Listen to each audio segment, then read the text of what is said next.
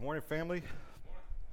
As I talk to people, just kind of out and about, we did a conference this week, traveled some, talked to different Lyft drivers and people on an airplane. But as I talk, what I found is that I get really sad when I talk to people's worldviews and really find out what they believe.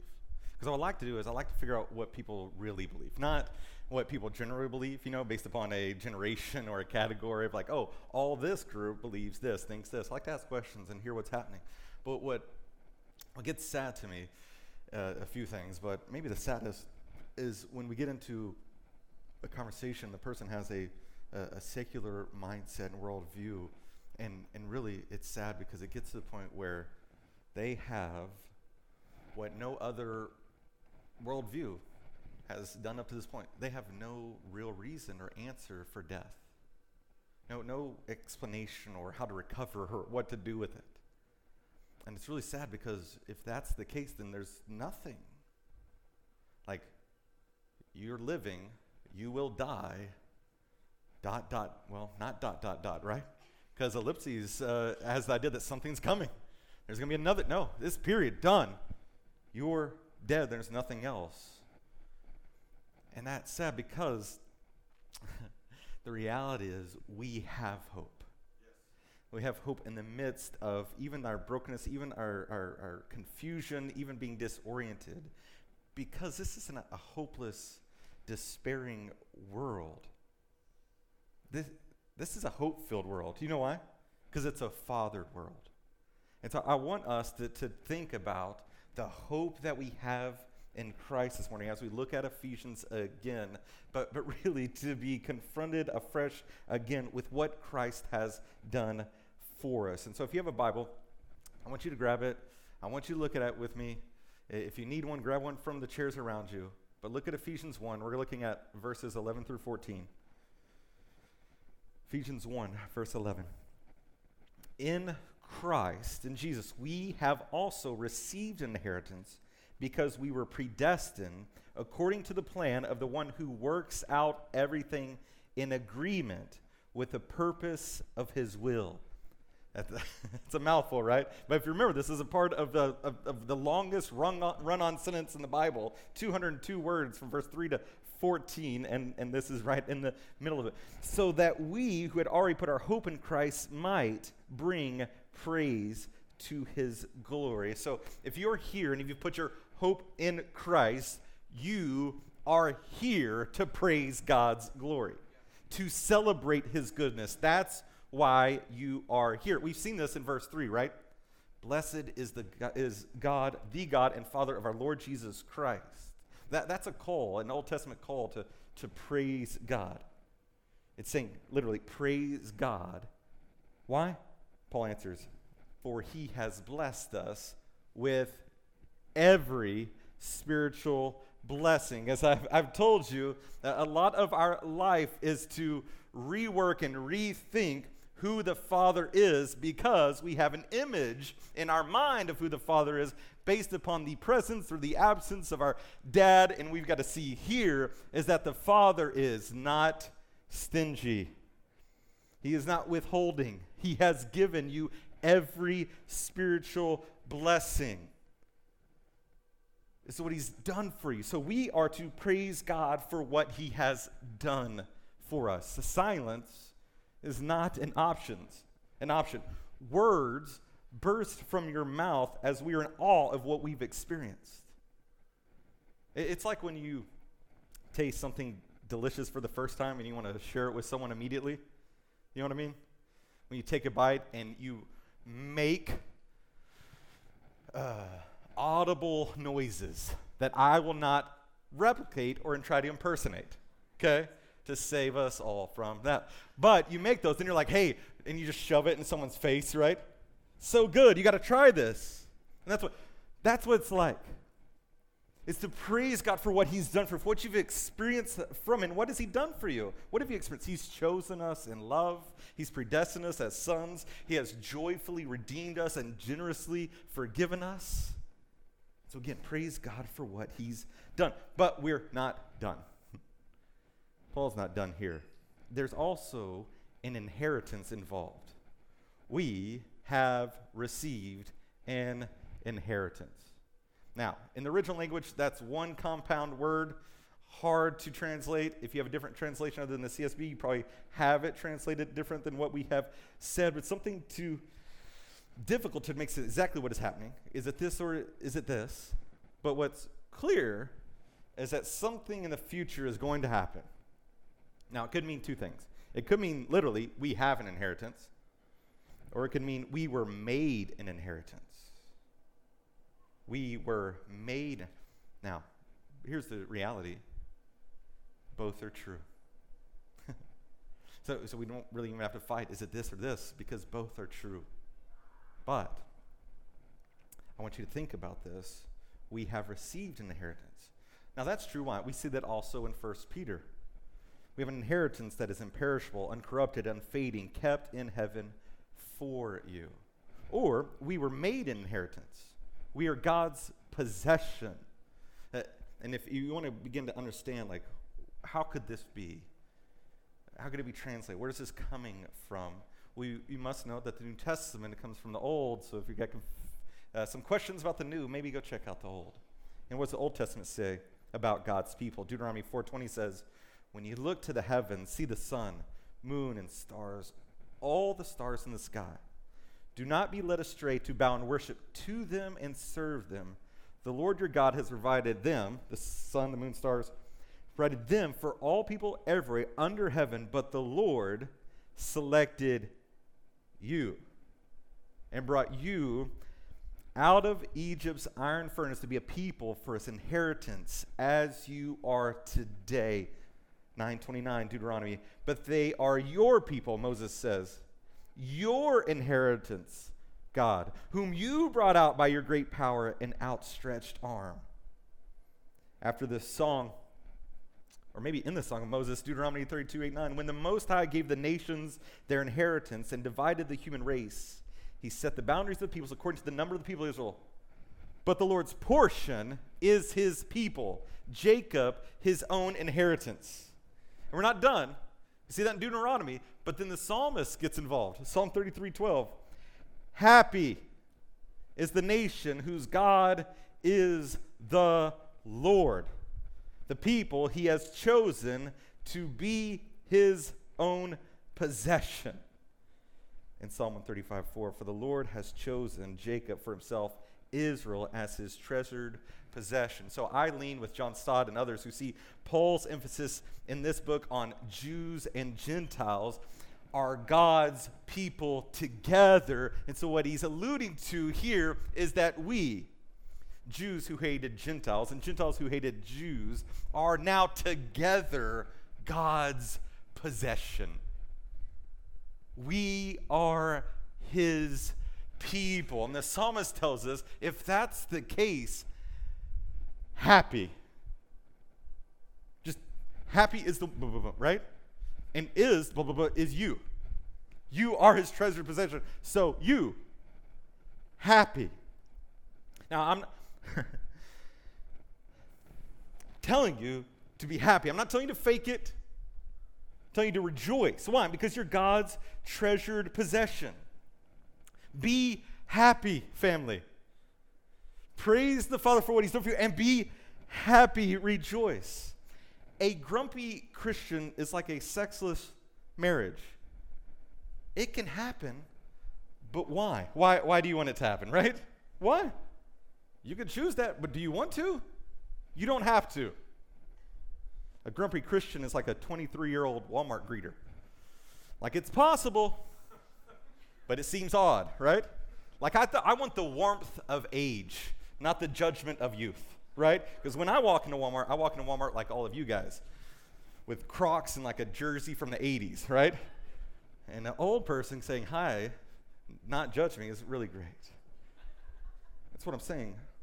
A grumpy Christian it's possible, but it's weird. It's odd. We should all feel like, I don't think it should be like this. Something seems off. Now, do you have to be fake? No. Do you have to be happy clappy? No. Do you have to put on a smile when you're grieving and just grin and bear and act like everything's okay when everything's not okay? Clearly, no.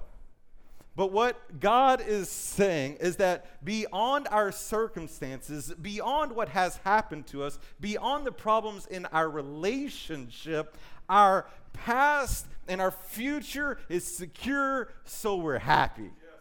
We are adopted, so we're happy. We're loved, so we're happy. We're chosen, so we're happy. We're redeemed, so we're happy. We're sealed with the Spirit. And is the Spirit of dull boringness? No. The Spirit is the God of rejoicing who sings over you in creation and new creation when He took your dead heart and made you alive. And so, be happy, right?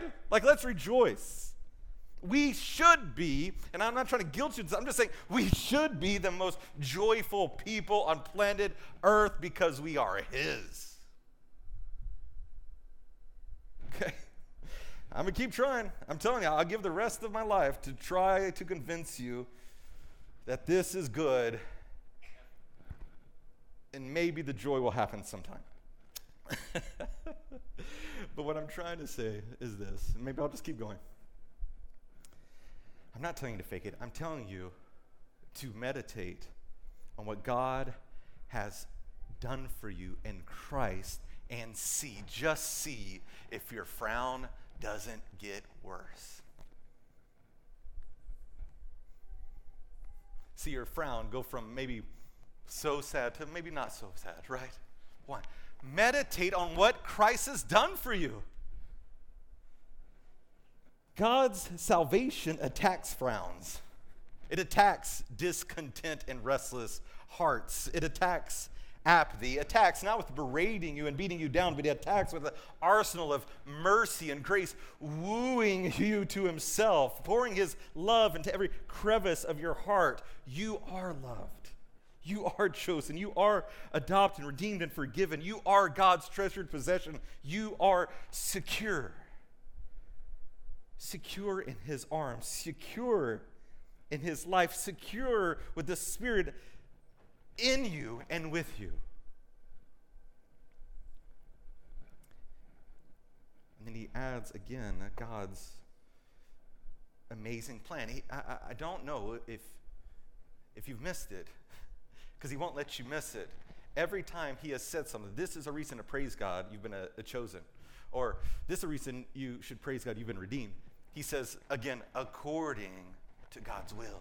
According to God's will. According to God's will. We were predestined according to the plan of the one who works out everything in agreement with the purpose of His will. God has a carefully designed plan that He is revealing and fulfilling. And if you recall, this is all according to His good pleasure. So back to our daddy issues, right? And maybe my dad did stuff for me, but with the heart that he did it. With the motivation that he did it. Yeah, he worked hard for me, but he always told me how hard he worked for me, and he's very begrudging about giving me stuff. And you have all these things, and then I'm telling you, no, that is not the Father. Stop projecting onto Him and see. No, He has done this for you joyfully and willingly. Because He settled His love on you, He's come after you. Not begrudging, not like, ugh. No, according to His good pleasure, He's gifted you the Spirit. His plan is a labor of love. It delights God to settle His love on you. There's nothing cold and mechanical here. It's a rescue plan. It's a marriage proposal. It's adoption. It's relational. It's intimately personal is what it is. It covers all of our analogies, fills all of them, is the point, the end of all of them. To say that God has sovereignly chosen you out of His love to redeem and to take you as His prized possession. Now, he uses three similar words here to stress God's sovereignty, and it's got to be for a point, and I have to think about the point of the audience and what's happening with the audience. Well, these are Gentile believers in Ephesus who most likely have a wild backstory. Anybody got a wild backstory for Jesus? Okay. Hey, yeah, I'm very straight. Yes, I like that. That's what I want. Direct yes or no answers from now on. I love it. But they just have this wild backstory. The church gets planted after Paul's there for 2 years speaking the gospel. A riot starts. Why? Because Artemis is threatened to their god. They've got a lot of witchcraft, dark magic in their past. Most of these believers probably were participants in the Artemis cult, which means they probably practiced the mystery rites to get into the cult. Not only this one, but there was pantheon of gods, so it was normal to worship more than Artemis. It was normal to worship 3 to 5 to 50 gods that were all present in Ephesus. And these Gentile Christians knew about paganism, knew their whole life where everything with the god or the deities is deals and bargains and manipulation. And some of them have been branded with a god, with an image of their god. Say, hey, I belong to this god. It's a part of the rituals. And so can you imagine being a Christian and working through that stuff? Living in Ephesus and be like, okay, so what does it look like now to follow this God-man, the Messiah from Nazareth, while I'm in Ephesus, and work out all those weird things from my past of religion and worship? You can't imagine, I think, because we do have that past stuff, right? It's a little bit different, but we do. We all have things that we're working through from our past, things that are habits or practices or past suffering or events, worldviews and thoughts and desires that we need to work through as a disciple of Jesus. But to those who are doubting God's sovereignty over all the other gods, Paul stresses that God, Yahweh, the Father of Jesus, is in control. And those former gods no longer lay claim to their lives, no longer hold them, no longer possess them, no longer these Gentile believers slaves to Artemis. Artemis doesn't own you. Witchcraft isn't your master. Zeus may have a mark in your skin, but he has no claim on your soul. Jesus owns you. You belong to Jesus. This is what he's telling them. That's what they need to be assured of. To be scared that, wait, may Artemis come back and fight with Jesus in the heavens and I not know about it and win, and Jesus is a failing God, but I give my life to him? What is it? No. Don't worry about any of that, because there's no God comparable to Jesus. There's no one that is going to battle him and give him a test. There's no one that's going to make him sweat at war. There is Jesus and Jesus alone. And if you're like, well, that sounds too far removed from me, I don't worry about Zeus. Friends, the Spirit is assuring you this morning that sin is not your master. The evil one does not possess you. Death is no longer terrorizing. You don't have to be fearful of it, scared of it. Your former idols and gods do not own you. Jesus does. Yes. Jesus owns you. You belong to him, and that should allow you to excel with assurance.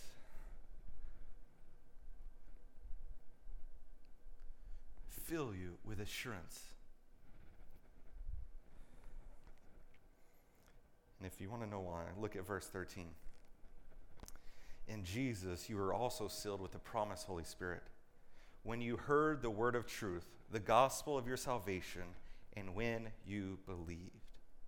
The Holy Spirit is the down payment of our inheritance until the redemption of the possession to the praise of his glory. You do truly have a Father and a future.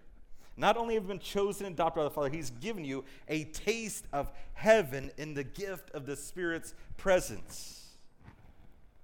Sealed by the Spirit. You've been sealed by the Spirit. if you've heard the word of truth, the gospel of Jesus, and believed it, the good news, the truth, is news to be received, not advice to follow. It is the best news that makes the best impact. It turns your world upside down, where now you're enjoying the vast ocean of God's grace. Sealed. But once again, we see what leads me to praise even more is that there's not a fight or a problem between God's sovereignty and human responsibility. Do you see that? God chooses, God calls, God adopts, God redeems, and people receive salvation when they hear the gospel and believe in Jesus. To talk about God's sovereignty is to not negate man's responsibility. And to talk about man's responsibility before God is not to in any way say that God is less sovereign than he is. The Bible just says it's both. Deal with it. This is life. This is life. God is in control. He rules everything, and he loves you. Deal with it. That's what this is. And not only a father and a future, and not only forgiveness, but a family. You see that in verses 11 and 12? He moves from speaking of we. We, in verses 11 and 12, are the Jewish believers. Him and the other Jewish believers. In verse 13, he's talking about you also have received an inheritance. You, speaking of the Gentile believers. But in verse 14, what does he say? Our inheritance. Jews and Gentiles brought together into the family, that we have the same future together. And so he's just driving up front that we have a new identity and we have a new family in Christ. Heaven will not be us as little round bottom babies with little wings flicking a harp. Heaven will be us together, a united, diverse group of people praising the King of glory forever. So what's really good news here is that there's no second-class citizens in the kingdom of God. There's not Jewish believers and those Gentile believers, which also begins to open up, there's not these black and white and Hispanic and Asian, and we just go through all these things that are separating us. No, in Christ we are united together, a people from every tongue, nation, and tribe to praise his name now and forever. All believers are God's possession, redeemed for his glory. So you can be assured of your new status by the Spirit's presence in your life. You're sealed by the Spirit of God. Now, seals were a normal practice in the ancient world. It was a main way of showing possession, or this is yours, this is mine, showing ownership. During these times, a person's significant possessions were all marked. So it could be a signet ring. You know, you've seen the candle melted, put on a letter, a ring pushed on it, that kind of image. That's what we're saying about all of your possessions. So it'd be a ring, it could be a little brick that had the image that you would maybe put some color, some dye on and put on and say, hey, this is mine, this is mine, this is mine, this is mine, this is mine. Even slaves and livestock were marked by the owner. So owners were guarding their property, so it's very clear for them to hear sealing and know what it is. It's like writing okay on 30 different baseballs because you go to practice and you named your kid and you gave him those initials, so his initials are okay, and you want to make sure that you keep the balls. You don't realize it afterwards until you write it with Sharpie okay, and you're like, he's such a jock, and I named him after John Owen. I should have named him John Owen Keeney, and his initials would fit and it'd all work out. But I didn't. It's okay. But that's how you can keep up with all your property, right? Because I don't know if you've been to baseball practice recently, but there's some thieves out there. Some kids that got some sticky fingers. And they say, hey, these are ours. And we walk away. We walked in with 30 baseballs, and we walked out with 30 baseballs. These are ours. In some cases, people during this time even declared themselves to be possessed by a deity, belonged to a deity, so they would brand themselves. I remember Shammond Williams, who played for UNC back when I was a kid, one of the best, I think, basketball teams in all of college basketball, because I was him and Antoine Jameson and Vince Carter and Ed Cota, wonderful team. But I remember with Shawn Williams, it was my first guy that I saw that had a brand from his fraternity. And I was a little kid, and I remember, like, take the jersey off, I've got no sleeves. Or you put the jersey on, got no sleeves. There's just this big horseshoe brand on his shoulder. And I asked my dad, like, what's that? And he goes, it's a horseshoe. And I'm like, okay, I'm 9, but I get that it's a horseshoe. Like, shouldn't it be on a shoe? I don't know. That's what I'm missing. I don't understand. He told me, oh, that's a part of his fraternity. So the fraternity would brand each other and say, hey, this is my family forever. God has marked us as his possession, not with a branding iron, but with the Holy Spirit. The Holy Spirit is the mark of your belonging to him. The Father is saying, these people are mine. They belong to me. No one can pluck them from my hand. The evil one cannot steal them from me. The Holy Spirit is kind of like a birthmark. Like when you were converted, when you were regenerated, he was gifted you. You're sealed with him, and he's that mark to say, hey, this is a child of God. A mark that's visible in the heavenly realms, marking out us as those who belong to him, completely secure from all the fearful principalities and powers that we can't see. So if you take these two statements together, inheritance and sealed, this is what's happening. Grace, it's the last slide. You are God's inheritance, sealed by the Holy Spirit, who is the down payment of our inheritance. You see that? God forever. You see what's happening? In sealing you with the Spirit, what's happening here is that he's sealing you as his people. That we are his inheritance.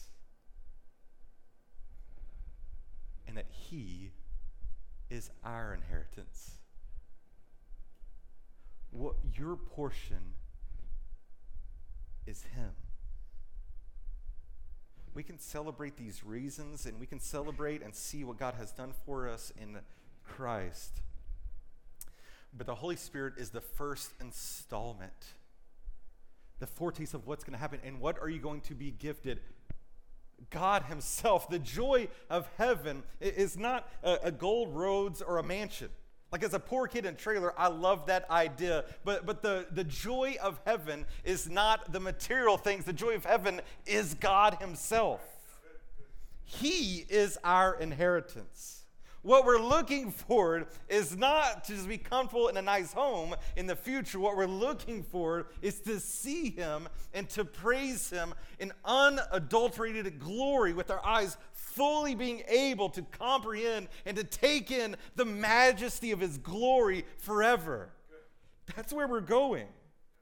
The beauty of salvation, the glory of being adopted, redeemed, is the reality between you and God that I am yours and you are mine. That's the joy. You are our prize and we are your people.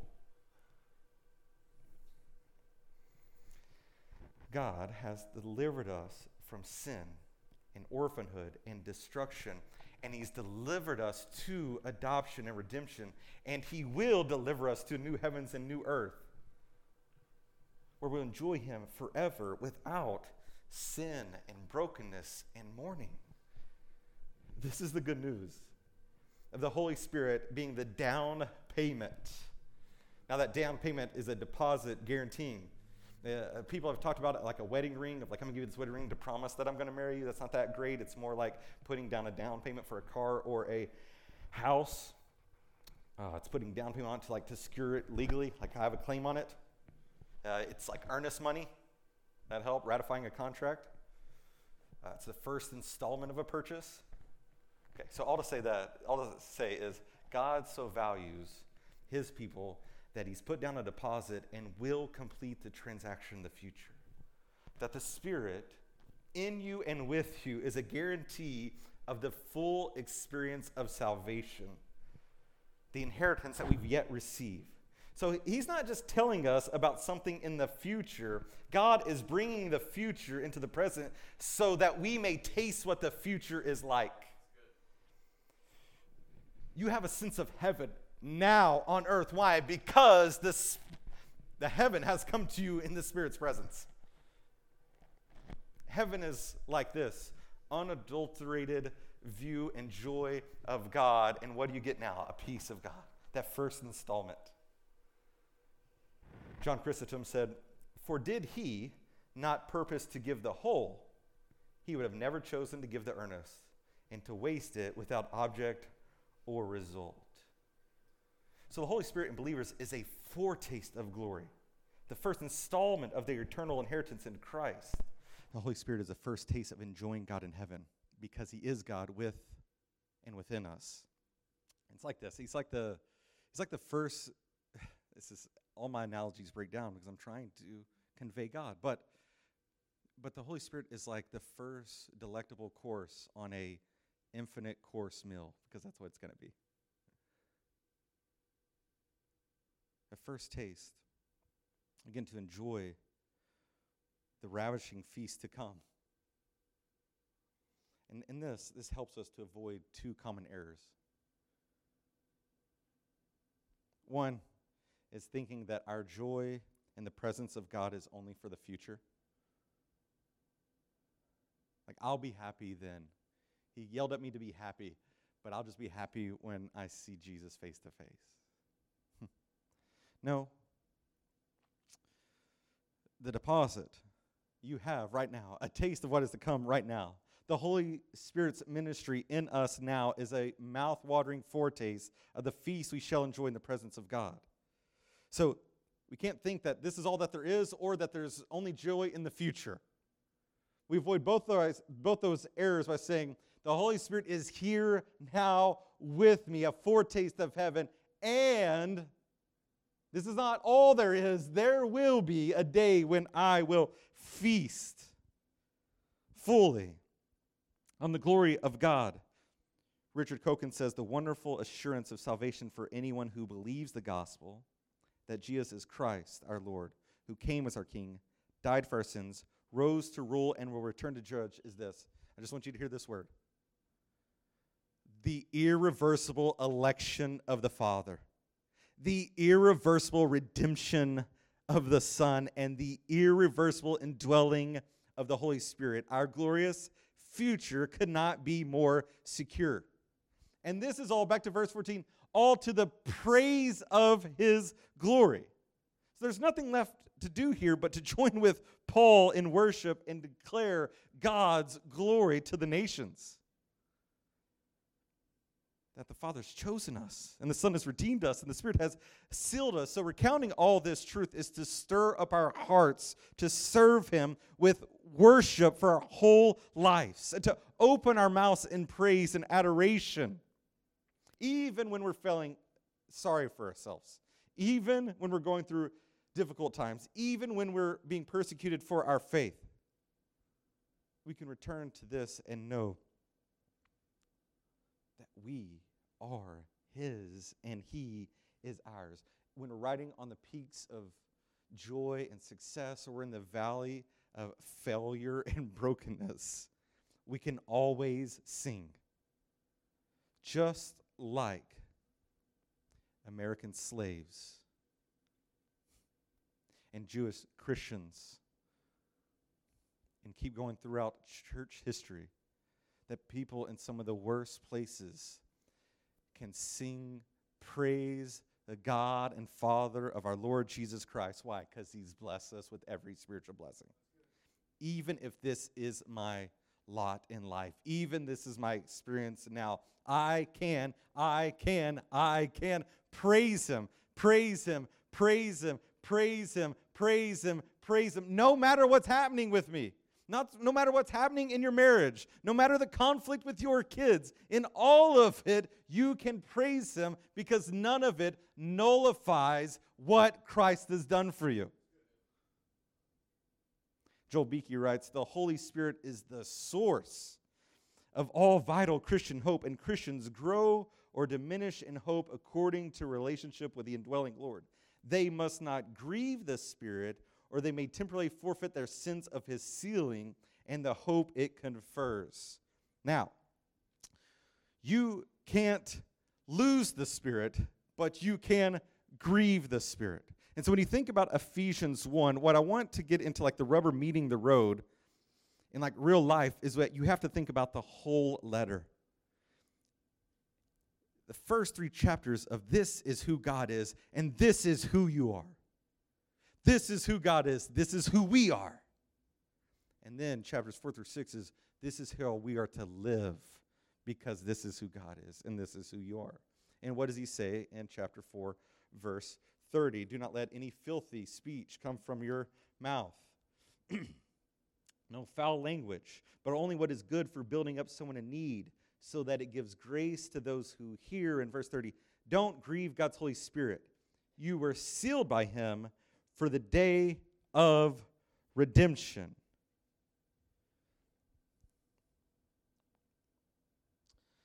So if he sealed us and he's our guarantee and he's with us, how does this affect my day-to-day? It means my day-to-day is filled with praising God for what he's done in Christ, and it's filled with caring for and loving and speaking with grace and building others up around me. That's my language. Tearing other people down doesn't build you up. Clinton Arnold said, evil speech, indeed all forms of unholy behavior, deeply hurts the Spirit whom God has given to his people to indwell them, empower them to live a holy life. When you know that the Holy Spirit is a person, you can begin to even understand he can be grieved by our sin, by our foolish words, by our crass, derogatory sarcasm. It's foolish to narrow down foul talk to only the 3 or 4 four-letter words in the English language that our culture has said are bad. That can't be only what foul talk means. Foul talk talks a lot, tearing people down, gossip, slander, not being kind and patient.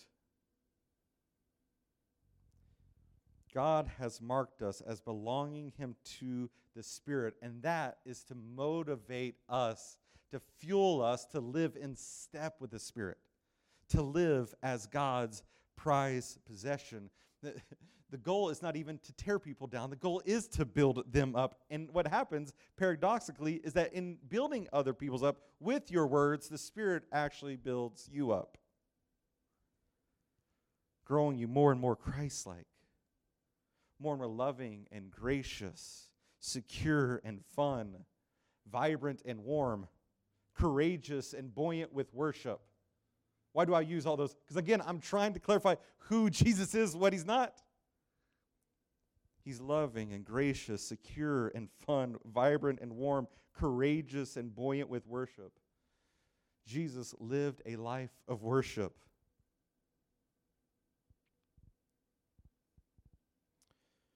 In building others up with your words because you're motivated by the Spirit's presence in your life is like when you're teaching your kids something and you learn as well. That's what I'm saying. When you build other people up, you are built up in grace as well. This warning of grieving the Spirit is a warning to eliminate our sinful actions.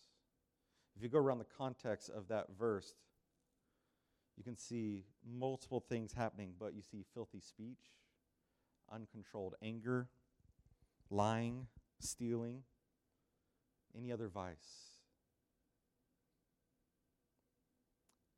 A wonderful motivation for you to put this sin to death is that the Spirit, the foretaste of heaven, is with you and has you.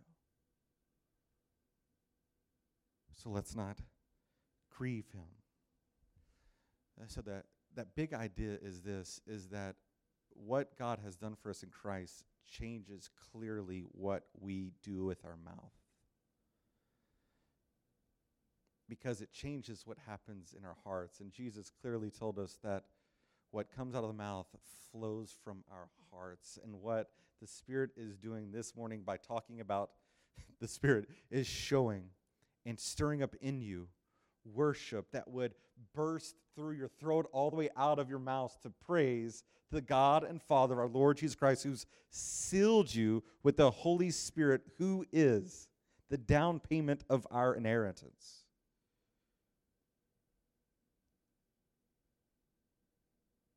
And it changes how we speak to others. Being blessed with every spiritual blessing turns a heart, ours, being cold and mechanical and aloof and apathetic and weak and uncaring, to actually seeing what God has done for us in Christ and us bursting forth with joy and praise and encouragement to others to build them up. Because we are truly His inheritance. I'm going to say this one more time.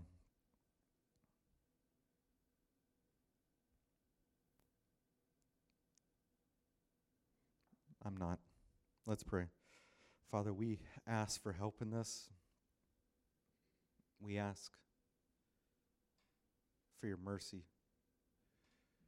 to give us what we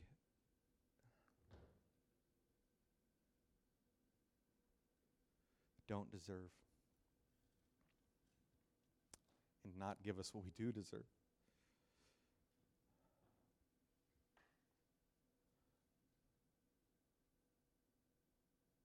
Holy Spirit, as being the down payment, the foretaste of heaven, I pray, I ask you that this morning, as we sing to you and praise you, that this would be another glimpse of our forever future. A glimpse of being with you and you showing us your glory without being hid in a cleft of rock, but seeing you and celebrating your goodness to us. In Christ's name we pray. Amen.